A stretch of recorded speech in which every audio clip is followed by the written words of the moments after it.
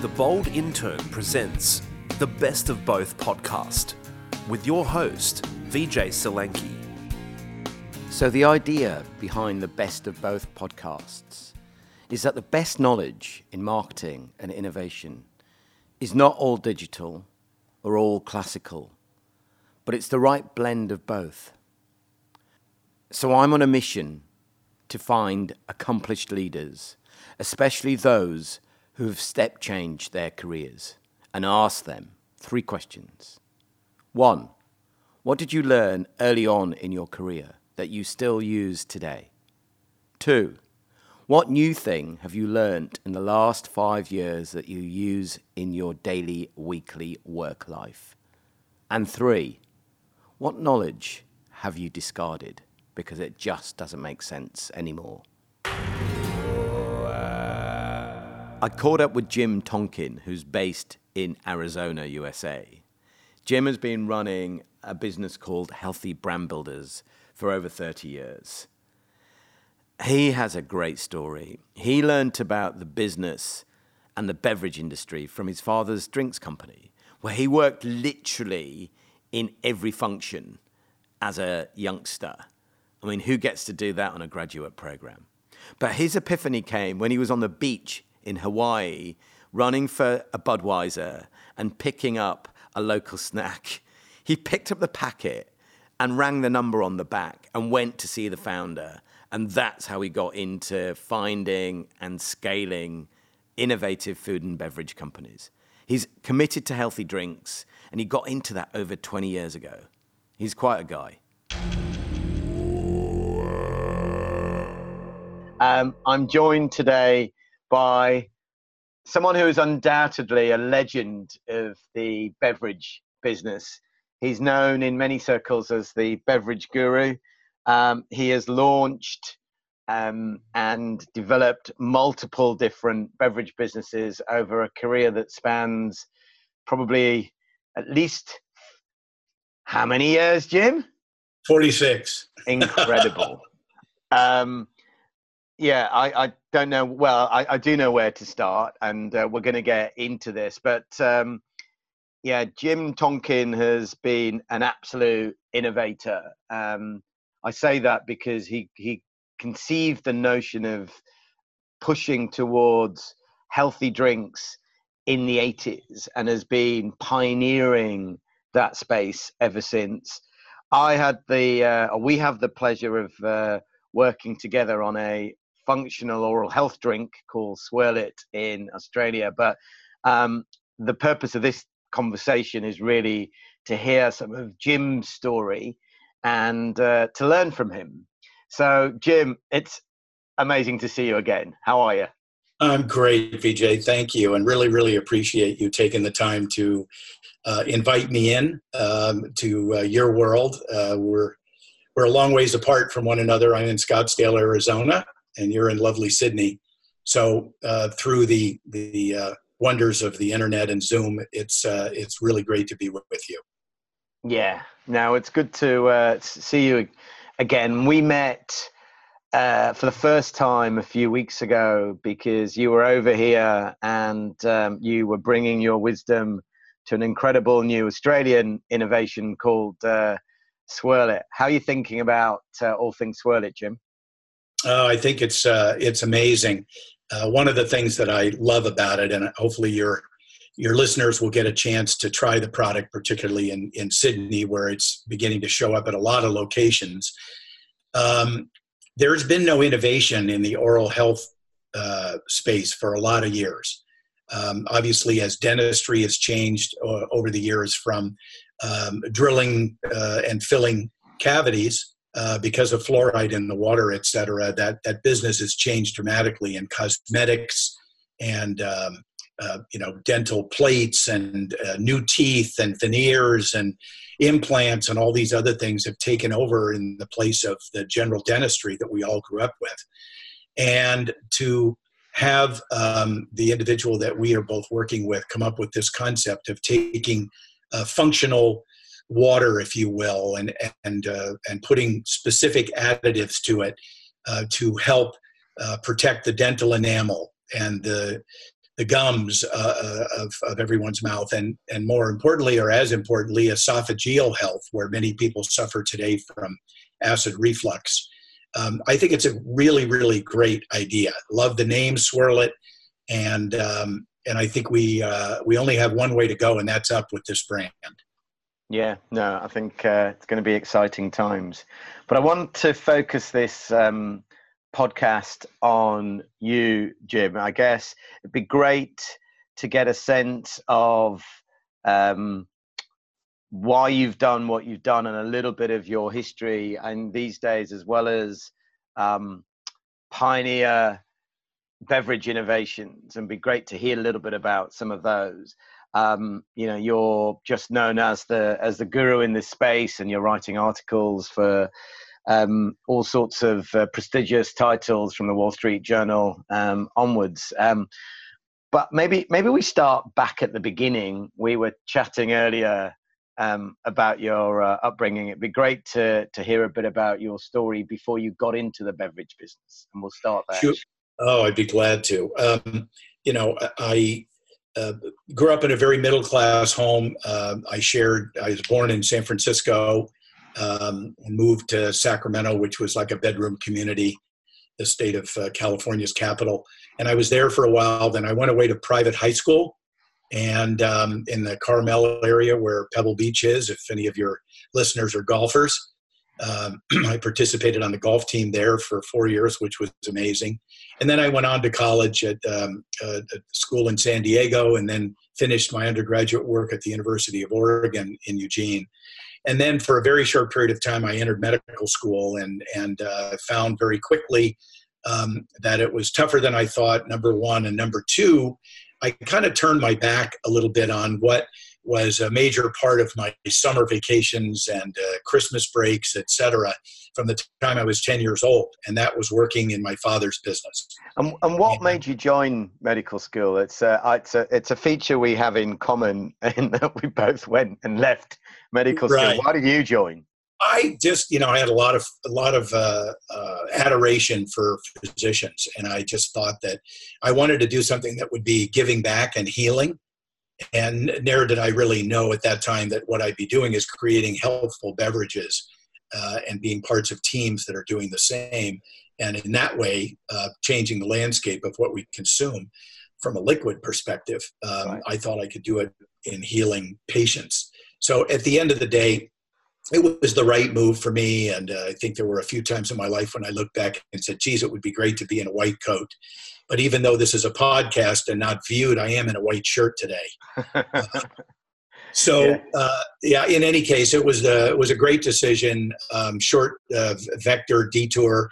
And I got back on track again in working for my father, who had a very large manufacturing production facility. And we also had the distribution rights to a multiple of major brands that you may be familiar with: 7-Up, A&W Root Beer, the Crush line, Welch's, and a whole cadre of others.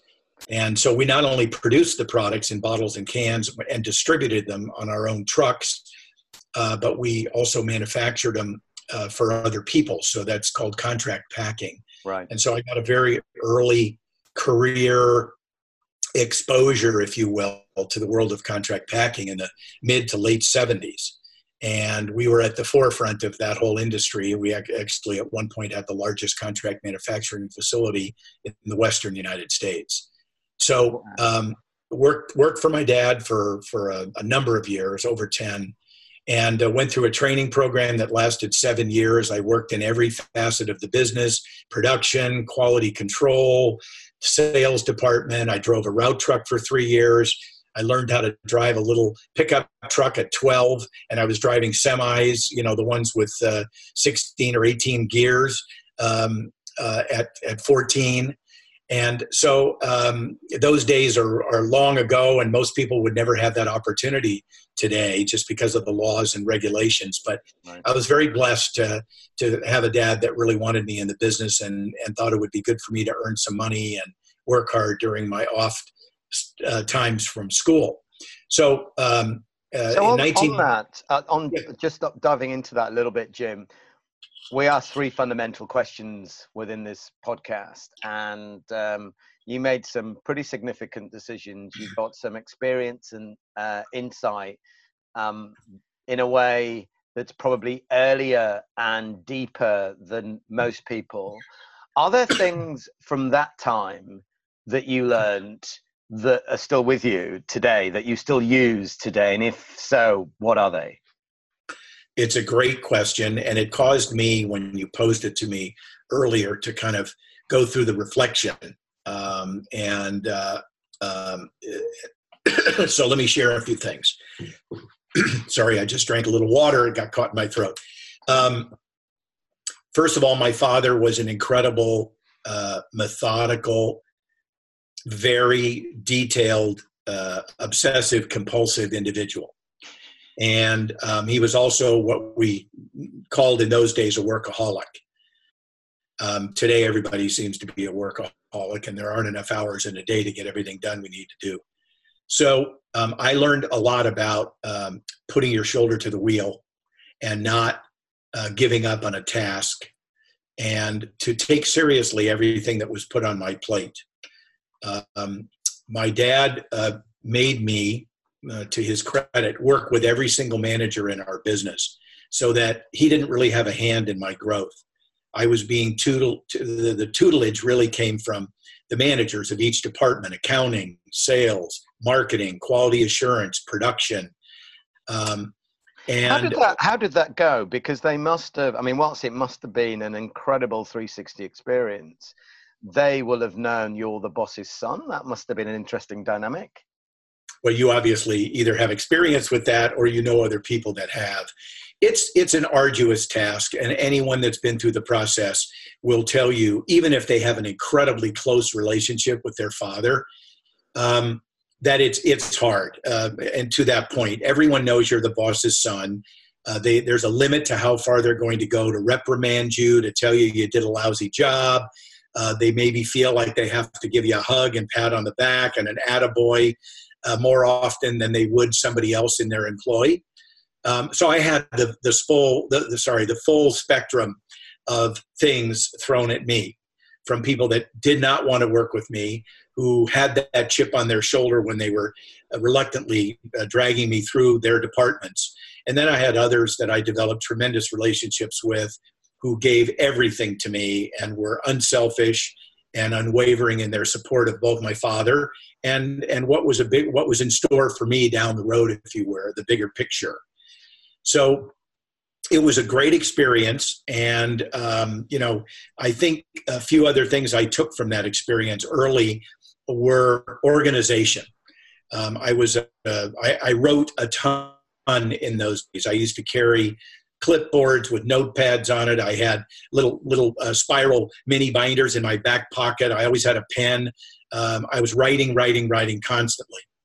And I used to review a lot of that stuff as well. And I found that when I wrote it the first time, I had a pretty good memory of it. But when I reviewed it the second time, it became part of my memory, indelible. And I think to this day, although I'm not writing near as much as I used to, and that's mostly because of the tools that we have at our disposal today with, dictating machines, and I can type 110 words a minute. So, wow. I mean, you just go through these processes and you learn the shortcuts, or you take advantage of the, what's at hand. And you and I talked a little bit about the digital. Is the message then the importance of reinforcement to help drive your learning? Yes. Yeah, totally. I think it's very important to be able to look back, with a little bit of time in between those brief look backs over your shoulder, to just see what course you're on, and is it the one you projected. I used to be very diligent about saying, okay, here's my plan for 1988. And I would lay out, like most people do, their New Year's resolutions. And I would have a pretty doggone long, chronicled, hierarchical list. And I would try to get down that list, and I'd have a check the box next to each one of them as I went through it. And I began to find out how good I really was at attaining these goals, and also ticking the box. And I found more as I got older and the more I started doing it, that I needed to do it less and less because it became became autonomic. It was a part of my behavior.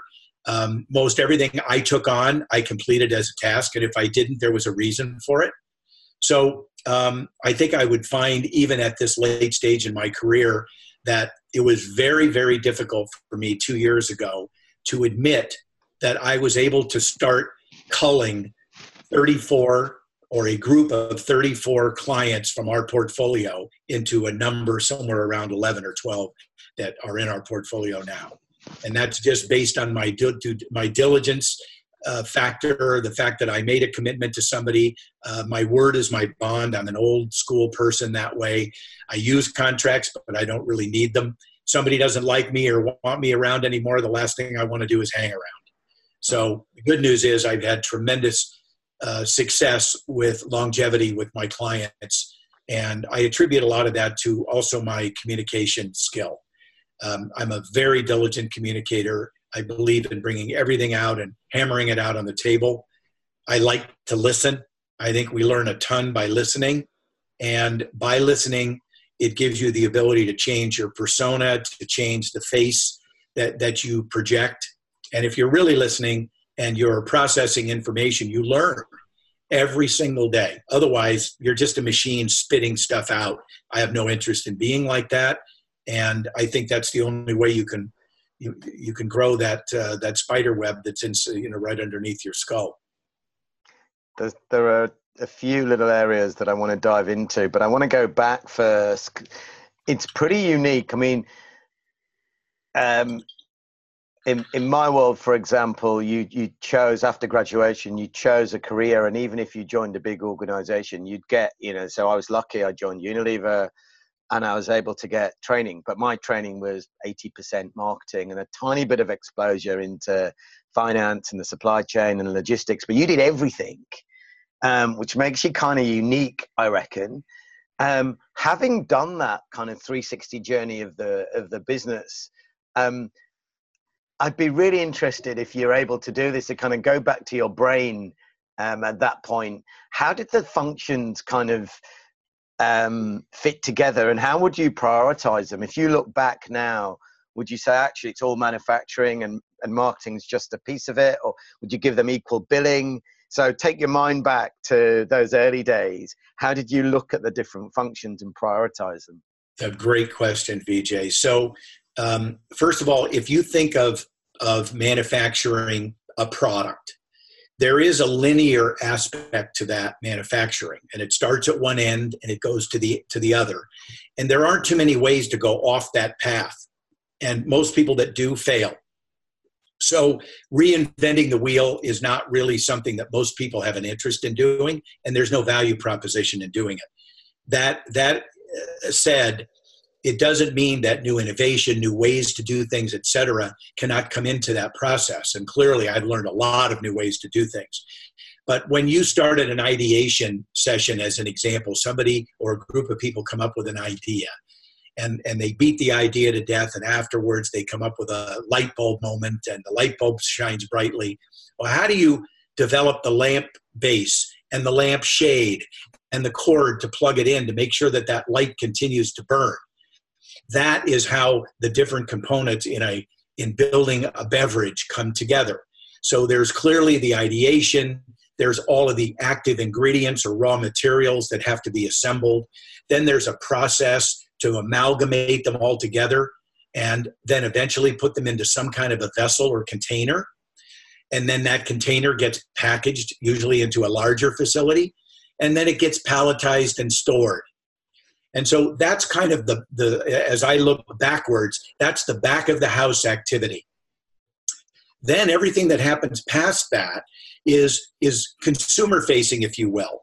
So, the trucks that then carry the beverage to market, the stores, the retail facilities that allow you the space to put your product on the shelf, and then the consumer that pushes their basket down the aisles are hopefully going to find your product. And in the end, they take it home, they unscrew the top or pop it, pop it off, or however they open the vessel, and then consume it. And that's the entire throughput channel.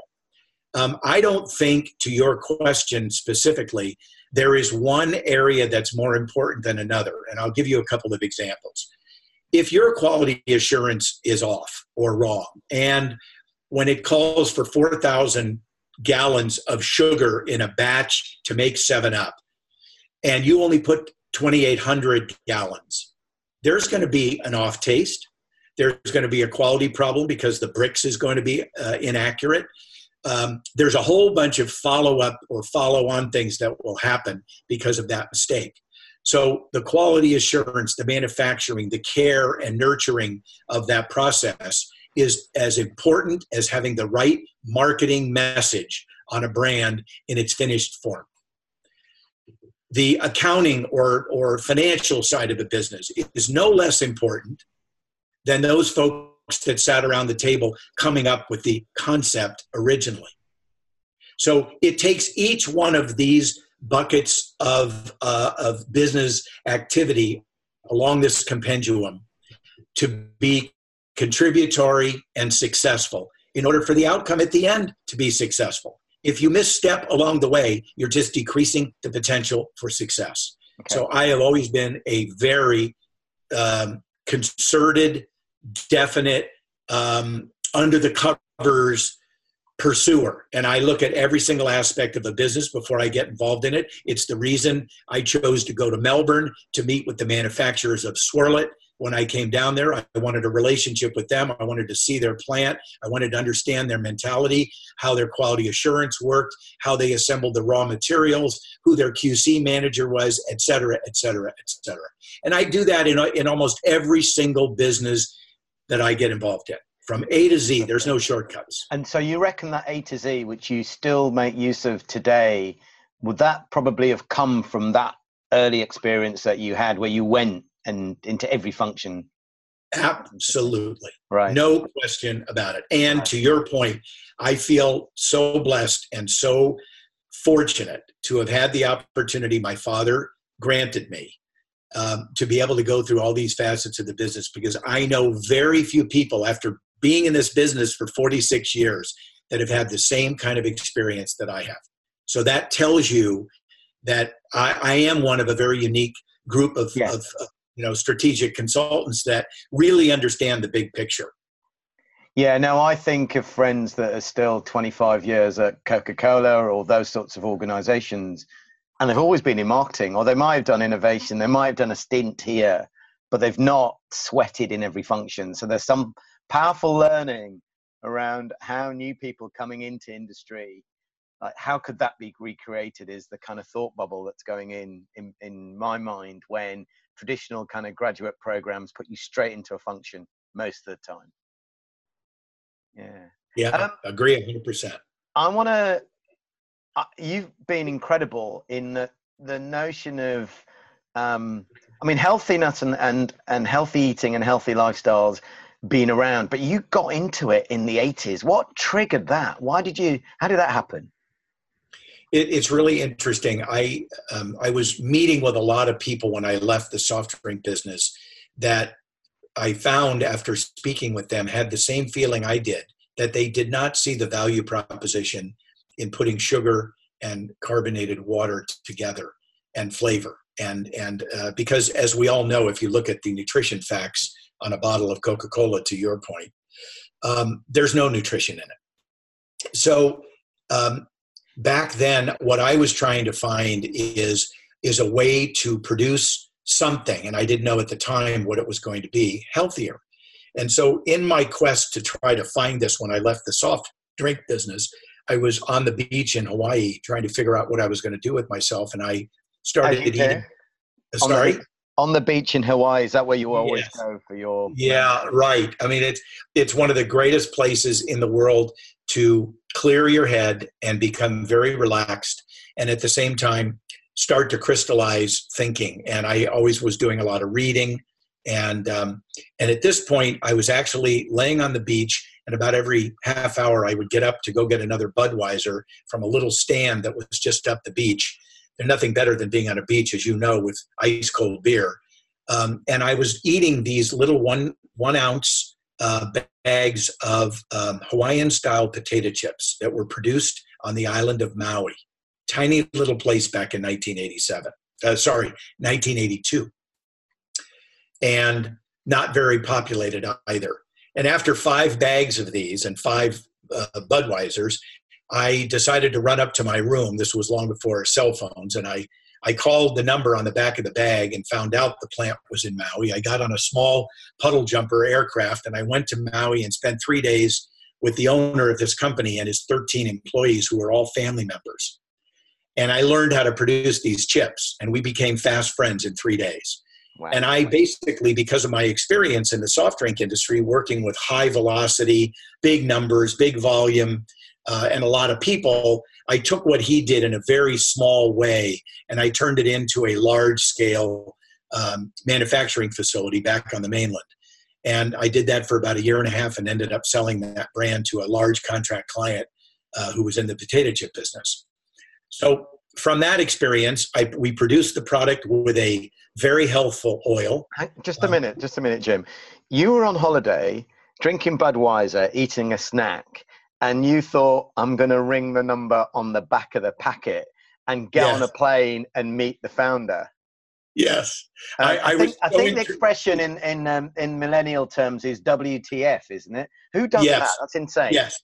Nobody. I mean, look, I had a little money in my pocket. Why would you do that? Because I was so intrigued. I'd never seen potato chips that were this thick. There was so much grease on the inside of the bag because, remember, I'm sitting out and it's like, it's about probably 28 to 30 degrees Celsius on the beach. And the sun was hitting those chips and basically degreasing them onto the inside of this bag. So the greasier they got, the better they tasted. And tasting them with beer made it such a delightful experience that I said, I've never had anything like this with the skin of the potato already cooked onto it, not peeled off. And I went, these guys have come up with something and I got to see how they do it. So you've heard of curiosity killed the cat. Well, I bet I've had a lot more than 9 lives. Trust me. The curiosity is what got the better of me. I went over there and it started my first entrepreneurial business. How old were you at the time? 32 years old. Right. And what you then, you made a connection and a relationship with the owner and his family and his employees, and you created a joint venture. How did you come from? No, I didn't. What I did was, after the 3rd day, I looked at this gentleman's name was Dewey Kobayashi. He was an expat from Japan and was the most delightful old man at that time. He was probably in his late 50s. And I said, Dewey, I love what you're doing. And I told him about my background in the soft drink business and everything. I said, look, I have this harebrained idea that I want to go back and talk to a few of my friends and see if I can't do exactly what you're doing, but in a more automated way, in a larger scale, and share what you've done with Americans on the mainland. And his comment to me was, Jim, I love that. That's so flattering. I really appreciate it. The only thing I'm asking you is, do not come back to Hawaii and compete with me. And so on a handshake, I made that agreement with him. My lawyer, a month and a half later, sent him a note that we notarized and signed. That's what we used to do back then, a 1-page agreement. And that was the end of it. I mean, I never saw him again. And Maui Chips eventually got sold to Frito, the largest player in the world. And so, the moral of that story, and I know this is where you're going, so I'll cut you off at the pass, is you have to be able to follow your gut. It's the reason I left the soft drink business. I was making plenty of money. I had an amazing career path. My dad was going to retire at some point. I was going to own the business and run it, with all these employees and all this stuff at my disposal. My friends all thought I needed to go see a shrink, that how I could give that up. But the difference was this and my gut, my head and my gut were not connecting. And although my head said, yeah, you've got it made, dude, keep up. I mean, you're 32, you're doing great. My gut was saying, I go to bed at night going, I hate this business. I hate this business. So the ultimate wisdom that I still carry with me today from those early days are, I will never prostitute myself. I will never do anything that I don't want to do. Now, that's not to say in my early consultative days, I didn't take clients on because I needed the income. And maybe I had them for a short period of time, 6 months or a year. I stomached what they were doing and then churned them out of my portfolio only to get another client. And when you're building and you're hungry, everybody has to go through that process. So I would never have changed any of that. It's the benefit that I've had at least the last 15, 20 years that I've been able to pick and choose the clients that I want to work with. The people, the products, and the circumstances that I want to be associated with. I don't do business with crooks. I size people up. I've made mistakes. I've miscued on individuals, mostly early in my career, and I've been taken advantage of a few times. God knows if you haven't been, you haven't learned anything. So at the end of the day, you make these, hopefully you make these decisions and you make them, the bad decisions, early, and you learn from every one of them. Because if you don't, you're going to continue to keep making them, and you may make them into oblivion. I get the notion, and it's a very powerful and meaningful one, of love what you do and do what you love.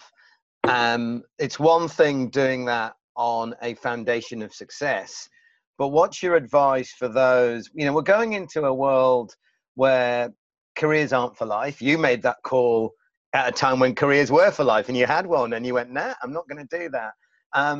But then it often makes it more and more challenging. We said at the beginning of this conversation that we're living in busier and busier worlds, mortgages and properties and families and the cost of all of that. And yet you still believe it's fundamentally important. And I agree with you, but what's the advice around how you stick with that? Because sometimes it's easier said than done. Oh, it's another really good kind of perspective that you bring.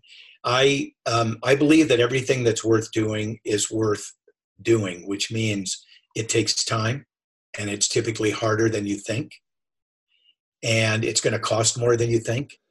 And, putting the T-square together, which is what I like to do often, which is basically putting the positives on one side and the negatives on the other, in everything you do, in every option in life. I went with my oldest son today. He's looking for a new car, and I spent a few hours at the car dealership with him. And, you know how it is when you go shop for a car. You have an idea of what you want, but you're going to have somebody else in the showroom that's going to be telling you what you need. And they're going to be driving you nuts until they can sell you the vehicle that they want you to buy at the price they want to sell it to you for. So understanding the parameters around things that you can do, staying within your lane, understanding that you can't be everything to everybody all the time. One of the things that I learned early, and I think it's remained with me forever, is you have to be prepared to make mistakes. And being an entrepreneur and being somebody that has not followed within the guidelines of general long-term business practice, i.e., to your point, working for one company in my whole life.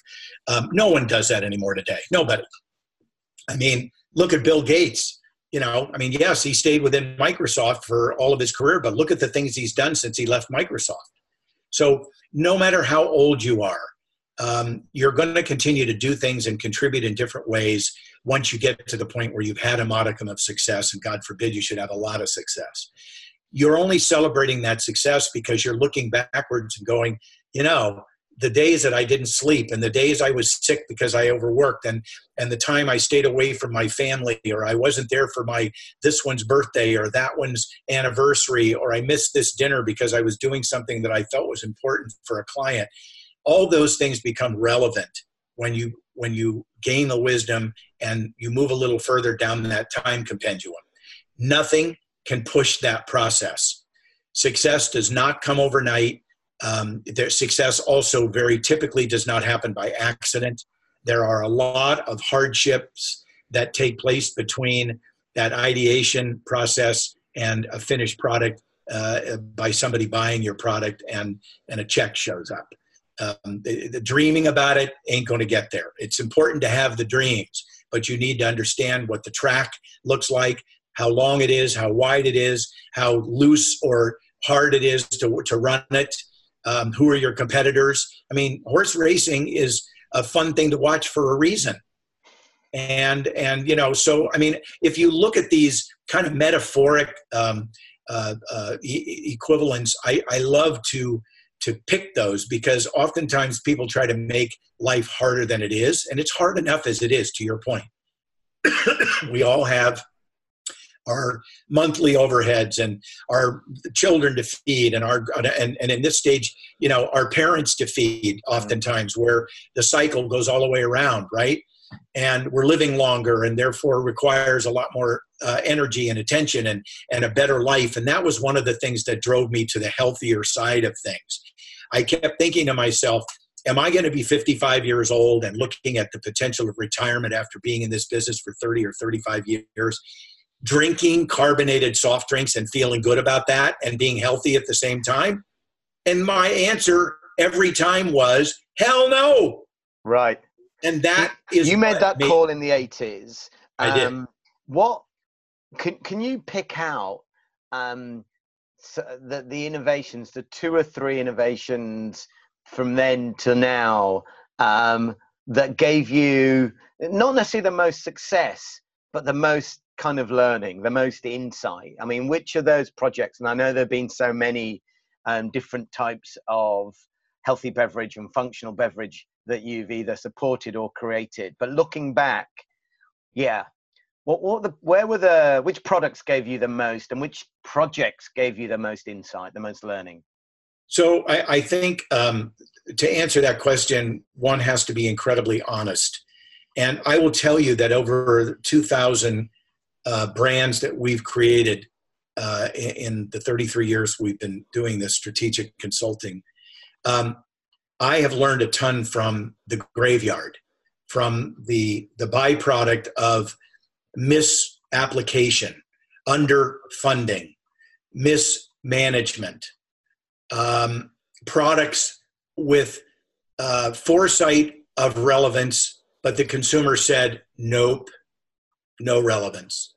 Those are things that when you, particularly in the early stages of trying to develop a business and a consultancy, it's hard to have failure.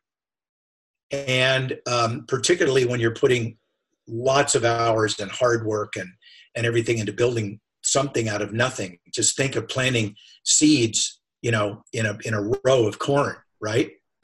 It's nothing but dirt and a place for the water to go around that pile, and a bunch of seedlings that go into the ground. And it isn't until 8 months later you have 6 foot tall stalks that yield these beautiful yellow ears of corn.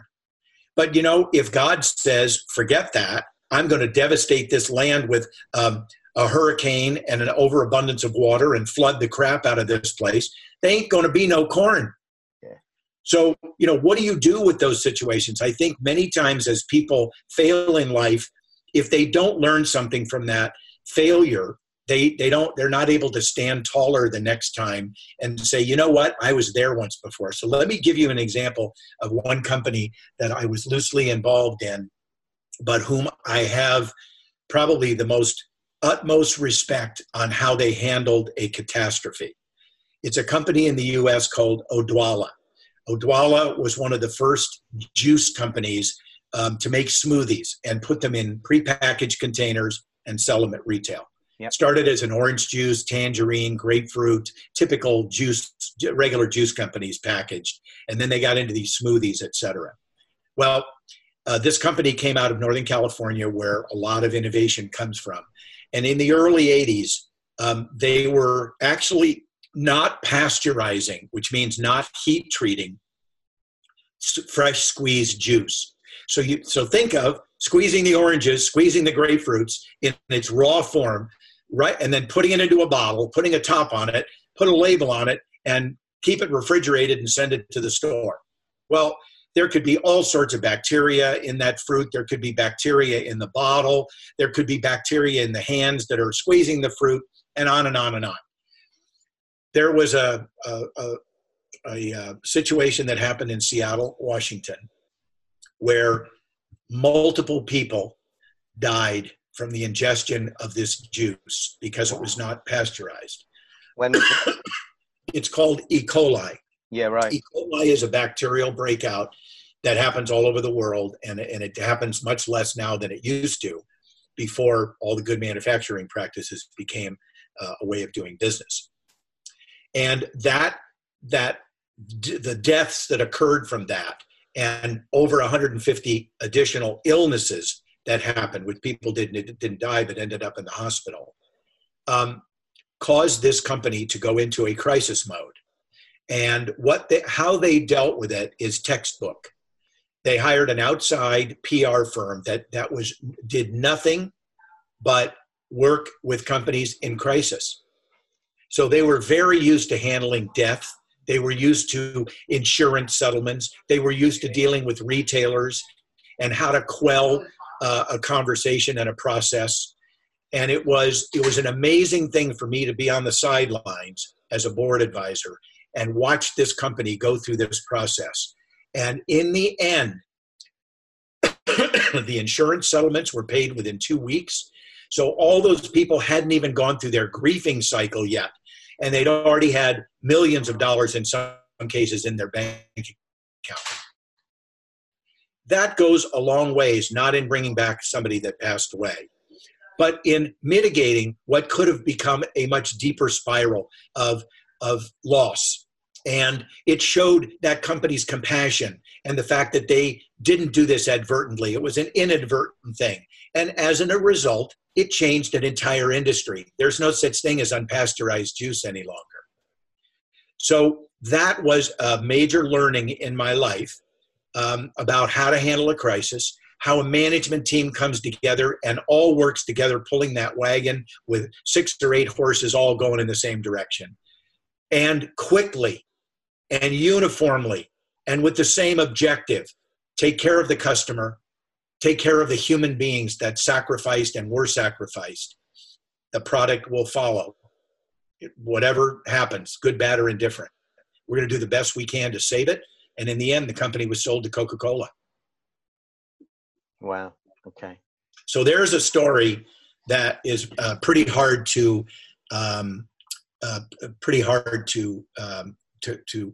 find. I mean, it's a tough story and it's a tragic story. But what are the lessons? I mean, there's a very practical lesson around manufacturing process and pasteurization. Is it around teamwork? Because I've seen crisis a couple of times before. Actually, once in Unilever and once in a food company. And there's a part of me that feels, wow, it shouldn't take crisis for a business to come together like this. Did it? So I'll be interested in your take on that point, and also the before and after, how it changed the business. Yeah, two things. First, the knowledge of understanding when professionals come to the plate, you need to listen. When this company came in that was a crisis management public relations firm, we gave them the keys. And we said, you own this. We're paying you. You're the masters of it. Make this business sustain itself. And we followed them like putting seeds or like mice will follow cheese. And because we gave up the control factor of, because we were in management, we knew best. We followed their lead. We did every single thing they told us to. And because of that, there was unanimity, there was agreement, there was learning, and we followed the directions of the experts. And so, if you fast forward that 40 years, 35 years, what I'm offering today at my late stage in development is the wisdom of having been through things like this before, and of seeing how people react the right way. And clearly I would know if people are reacting the wrong way. And we've seen many companies who have produced lousy product in the market. God forbid people got sick, but their companies failed. They died because consumers ran away. They had no idea how to communicate with their customers. And now, in living in this 24/7 news cycle, I know everything that happens in Sydney when I'm awake and you're asleep, I know it before you, and vice versa. So we're living in the world now where there's no secrets. There's no blankets you can pull up, or the covers you can pull up. Everything is exposed all the time. Twitter, Facebook, Snapchat, LinkedIn, blah, blah, blah. That's interesting. Actually, one thing I just want to check, and is it 5 past? It is. 10. It's 5 past 5. Go ahead. Are you good for another 10 minutes? Yes, I am. There's somebody that's supposed to be calling me from Japan. So Okay. He hasn't called yet for some reason. So I'm just going to keep going. And if you give me, 5 to 7 minutes, we'll tailor a close and we'll get you on your horse to start your day. Well, so obviously the second fundamental question we ask in the podcast, the new things that you've learned, and clearly you've had experiences like the Adela one, which I don't know what year that occurred in. I guess you'll share in a mo. I'm interested in others like that have changed your thinking, and you've touched on another point, which is the 24/7 news agenda, and in a always-on, transparent social media world, how that's changed business, particularly in the beverage space, how that's changed not just manufacturing and how you run those businesses, but also the impact it might have on things like innovation. Yeah, dramatically it's changed. I have been involved in other things like the Odwalla situation, but never one that where deaths occurred. And fortunately, every one that we went through, we got to a successful outcome. Companies didn't die, but again, either did people. So at the end of the day, quality assurance is so important, and I'm constantly stressing it. And I really believe it's without that, if your product is not consistent, if you have McDonald's hamburger in Sydney, Melbourne, Fiji, the UK, or Scottsdale, Arizona, they all taste exactly the same. So there's a reason for that. And if you know much about a company like McDonald's, you know how voracious they are about consistency, quality, and quality assurance, and having all the protocols in place, supply chain, blah, blah, blah, blah. So, I'm a big believer in not going down a road to reinvent the wheel every time, but to take a chapter from other people's books and be able to apply that, and therefore maybe get to an end zone quicker, but not foreshortening necessarily any of the critical steps. So not foreshortening quality assurance and things like that. So fast forwarding that commentary, years ago, and clearly when you were in your early stages of your career at Unilever, there was a set of protocols that you used in order to message the consumer about anything that you were selling. And most of it took the form of print media, maybe a billboard campaign, maybe a television ad if you had enough money, or radio. Those were the major medias that we all used and used regularly. The bigger brands used more of it. Smaller brands couldn't afford it. So through that process, you're turning people on one at a time, or if there's a billboard on the corner of X and Y Street, the 50,000 people every 2 days that see that billboard may or may not be influenced to purchase the product. They may see the name or the package later, and you're hopeful that they'll remember it at the supermarket. Today, we're in a totally different environment. Back to my 24/7 news cycle, we're in a 24/7 communication cycle. So if I want to talk to VJ, and I want to talk to you right now, I can get on the cell phone and call you immediately. And if you don't answer the cell phone, I'll leave you 3 messages. Then I will text you 4 times. And then I may call your neighbor because I can find him on Google. And I'll wake him up, and he could come over to your house and wake you up. The point is, there are many, many ways to get in touch with people these days. And that, therefore, translates into the way we get to consumers when we're product merchants. And it is an amazing platform that we are involved in today, using either one or a multiple of these platforms to be able to get information to consumers is so important. And because consumers are picking and choosing the method or platform that they choose for themselves to get educated on, to purchase product from, to get their education from, some people use Google, some people use Yahoo, some people use, and so on and so on. So you have to kind of be omnipresent, right? And it's a lot less expensive today to be omnipresent. You can put $5 a day behind a Facebook ad, and you're going to get to a whole bunch of people in your network. So, in deference to spending $100,000 to do a B-roll of film for a television ad, and then spend $500,000 buying the time nationally, those numbers are irrelevant today, even though we still do advertising on television, radio advertising, the old forms, print. Do you feel that accelerates innovation and the experimentation part of innovation? Does it mean that it's easier to test consumer propositions because you only need the $50 or $100, and then you get the feedback loop, then you can make adjustments to the mix?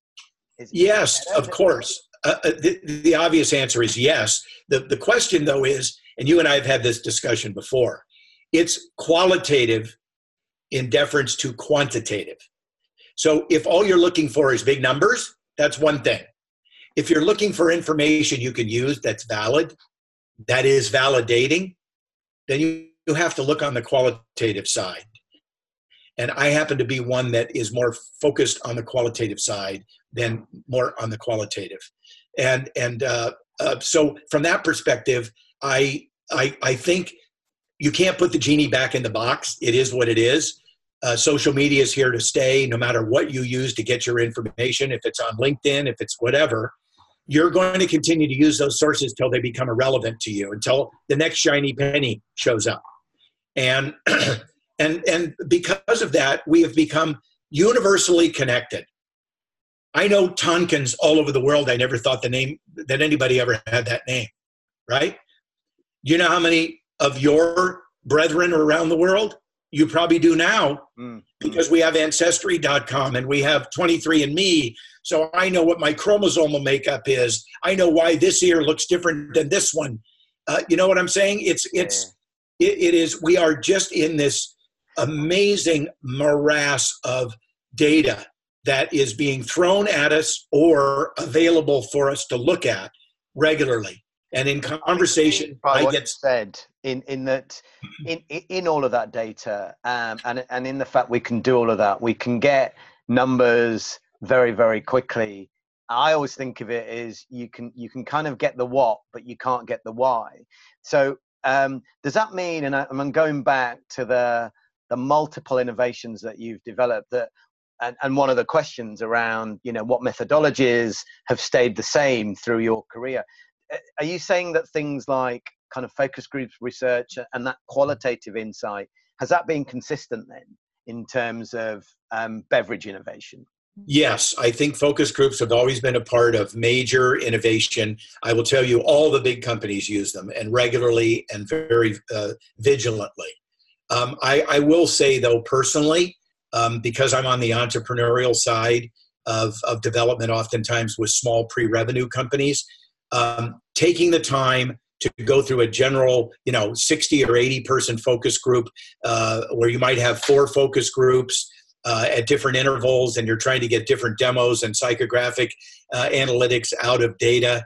I've always kind of been a little bit of a skeptic, based on saying, I can develop a whole set of protocols that will get me what I'm looking for at the end of this focus group, because I'm smart enough to do that. And so that gives me a moment of pause. But on the other hand, being able to go onto SurveyMonkey and for very little money to query 1,000 people, you're going to get a lot of information. And if a lot of it looks the same, you probably got something there.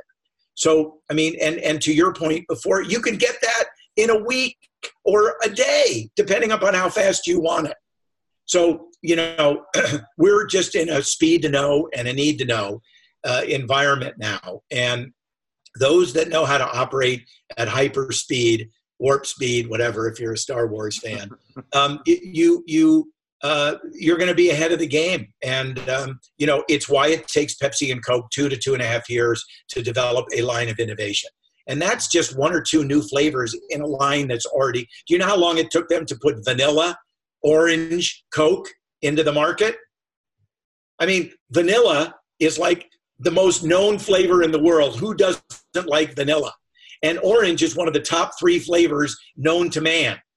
So if you've ever thought about putting orange and vanilla in with a cola, it makes all the sense in the world. But it still took them 2.5 years to go through all the R&D, the quality assurance, buy-in from the marketing department, get the salespeople to get on board and say, yes, we think this is a value add, and then the whole supply chain piece. So, I'm the kind of guy that says, I'm in ideation on Monday, I'm ordering raw materials in 2 weeks.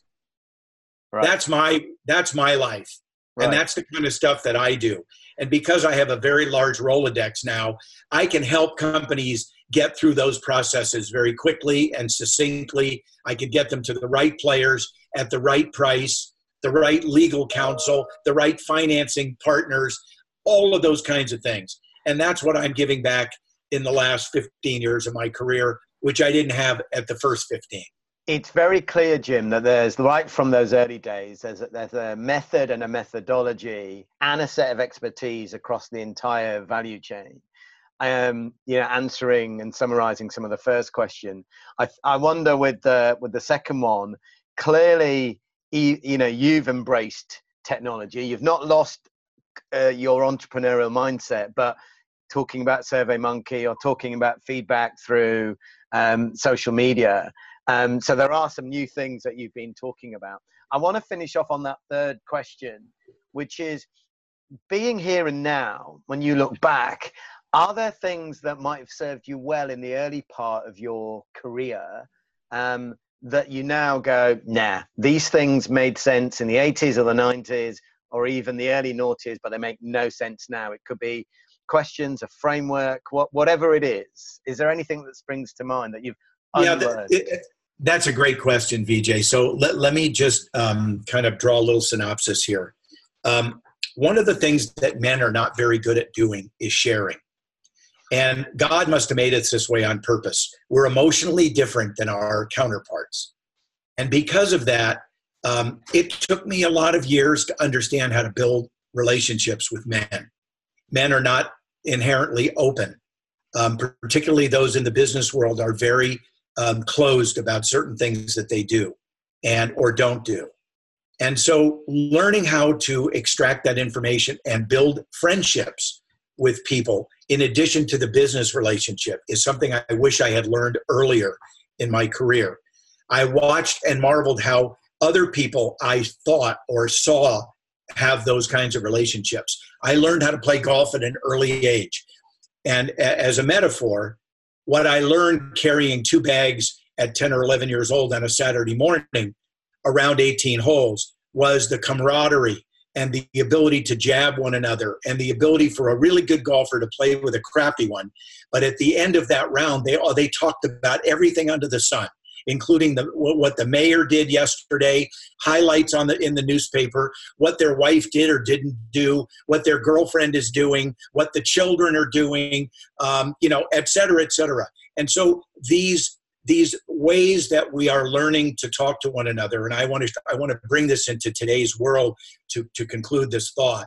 I still use that today. I wish I had started doing it earlier, because having friends is a really important thing. And knowing what a true friend is very different than thinking you have a friend. And you don't usually find out if you have them until a crisis occurs or something that is out of the norm, and you find out who comes to the plate. I am blessed in my life. I've had many friends be there for me as I have been for them in my life. And I've worked really hard at it. I left the Bay Area to move to Scottsdale 20 years ago. I didn't know one person in Scottsdale, Arizona. I had to build a whole new friendship circle, and then I was traveling all over the globe. So for me, I already know that's part of my makeup. And I'm an extroverted person. I love being with people. I love listening. I love sharing. I love cultural heritage. I love sharing that stuff. And so I'm an inquisitive person who will never stop asking questions and hopefully have an insatiable appetite to learn. On the other hand, talking for a second about the speed of knowledge that we're operating in today with what our children and their children are going to be doing with everything in hyperdrive, I do believe we're losing some things. We're losing some things relative to the listening ability. The written word is becoming incredibly convoluted and abbreviated. And in some ways, I believe we're losing the value proposition of good speech and good communication ability. And I'm faulting texting and email and all sorts of other things that shroud the real humanity that created them. I understand the usability and I understand the friendliness of them and the intent. But from my viewpoint, the intent was to speed up communication, not to change it. Because you and I are talking face to face right now. I can see the expressions on your face. You can see mine. Your listeners can hear the inflection in my voice. They know when I'm happy, when I'm sad, when I'm emphasizing a point or de-emphasizing. Those things are so important to have. A text message has none of it. An emoji, frankly, I'm sorry, does not take the place of how I really feel and how I can communicate that. Nothing will take the place of picking up the phone and calling your aged mother on a Sunday. So, I don't know how we put that genie back in the box, but it's a big concern of mine.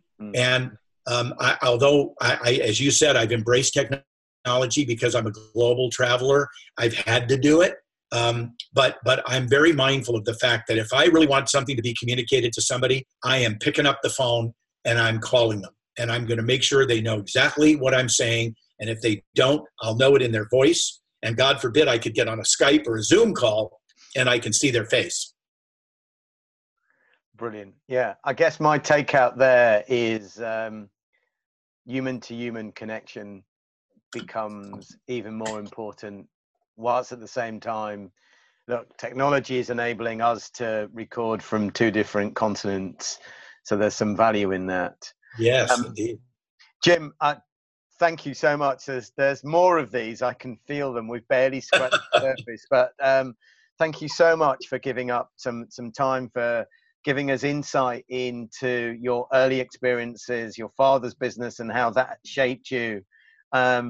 I won't forget about the importance of going to Hawaii and drinking Budweiser, and how you might discover your next entrepreneurial venture. And of course, the work you've been doing over the last 20 plus years in driving new innovations and particularly driving healthy drink development. So it's been a pleasure. I know we'll continue to work together on all things Swirl It, and look forward to speaking to you again and seeing you again really soon. My humblest appreciation. Thanks for reaching out, VJ. I can tell you the feeling is 10 times yours from my vantage point. I think you're a brilliant guy. I think Swirl It is incredibly fortunate to have you as both an investor and the marketing genius behind the brand. I'm expecting to continue my relationship with you there and clearly far beyond. So thank you for reaching out. We'll talk soon again. All the very best. Cheers, Jim. Cheers. You've been listening to the Best of Both podcast from the Bold Intern. If these ideas resonate with you, check out more Bold Intern content on VJ's LinkedIn page.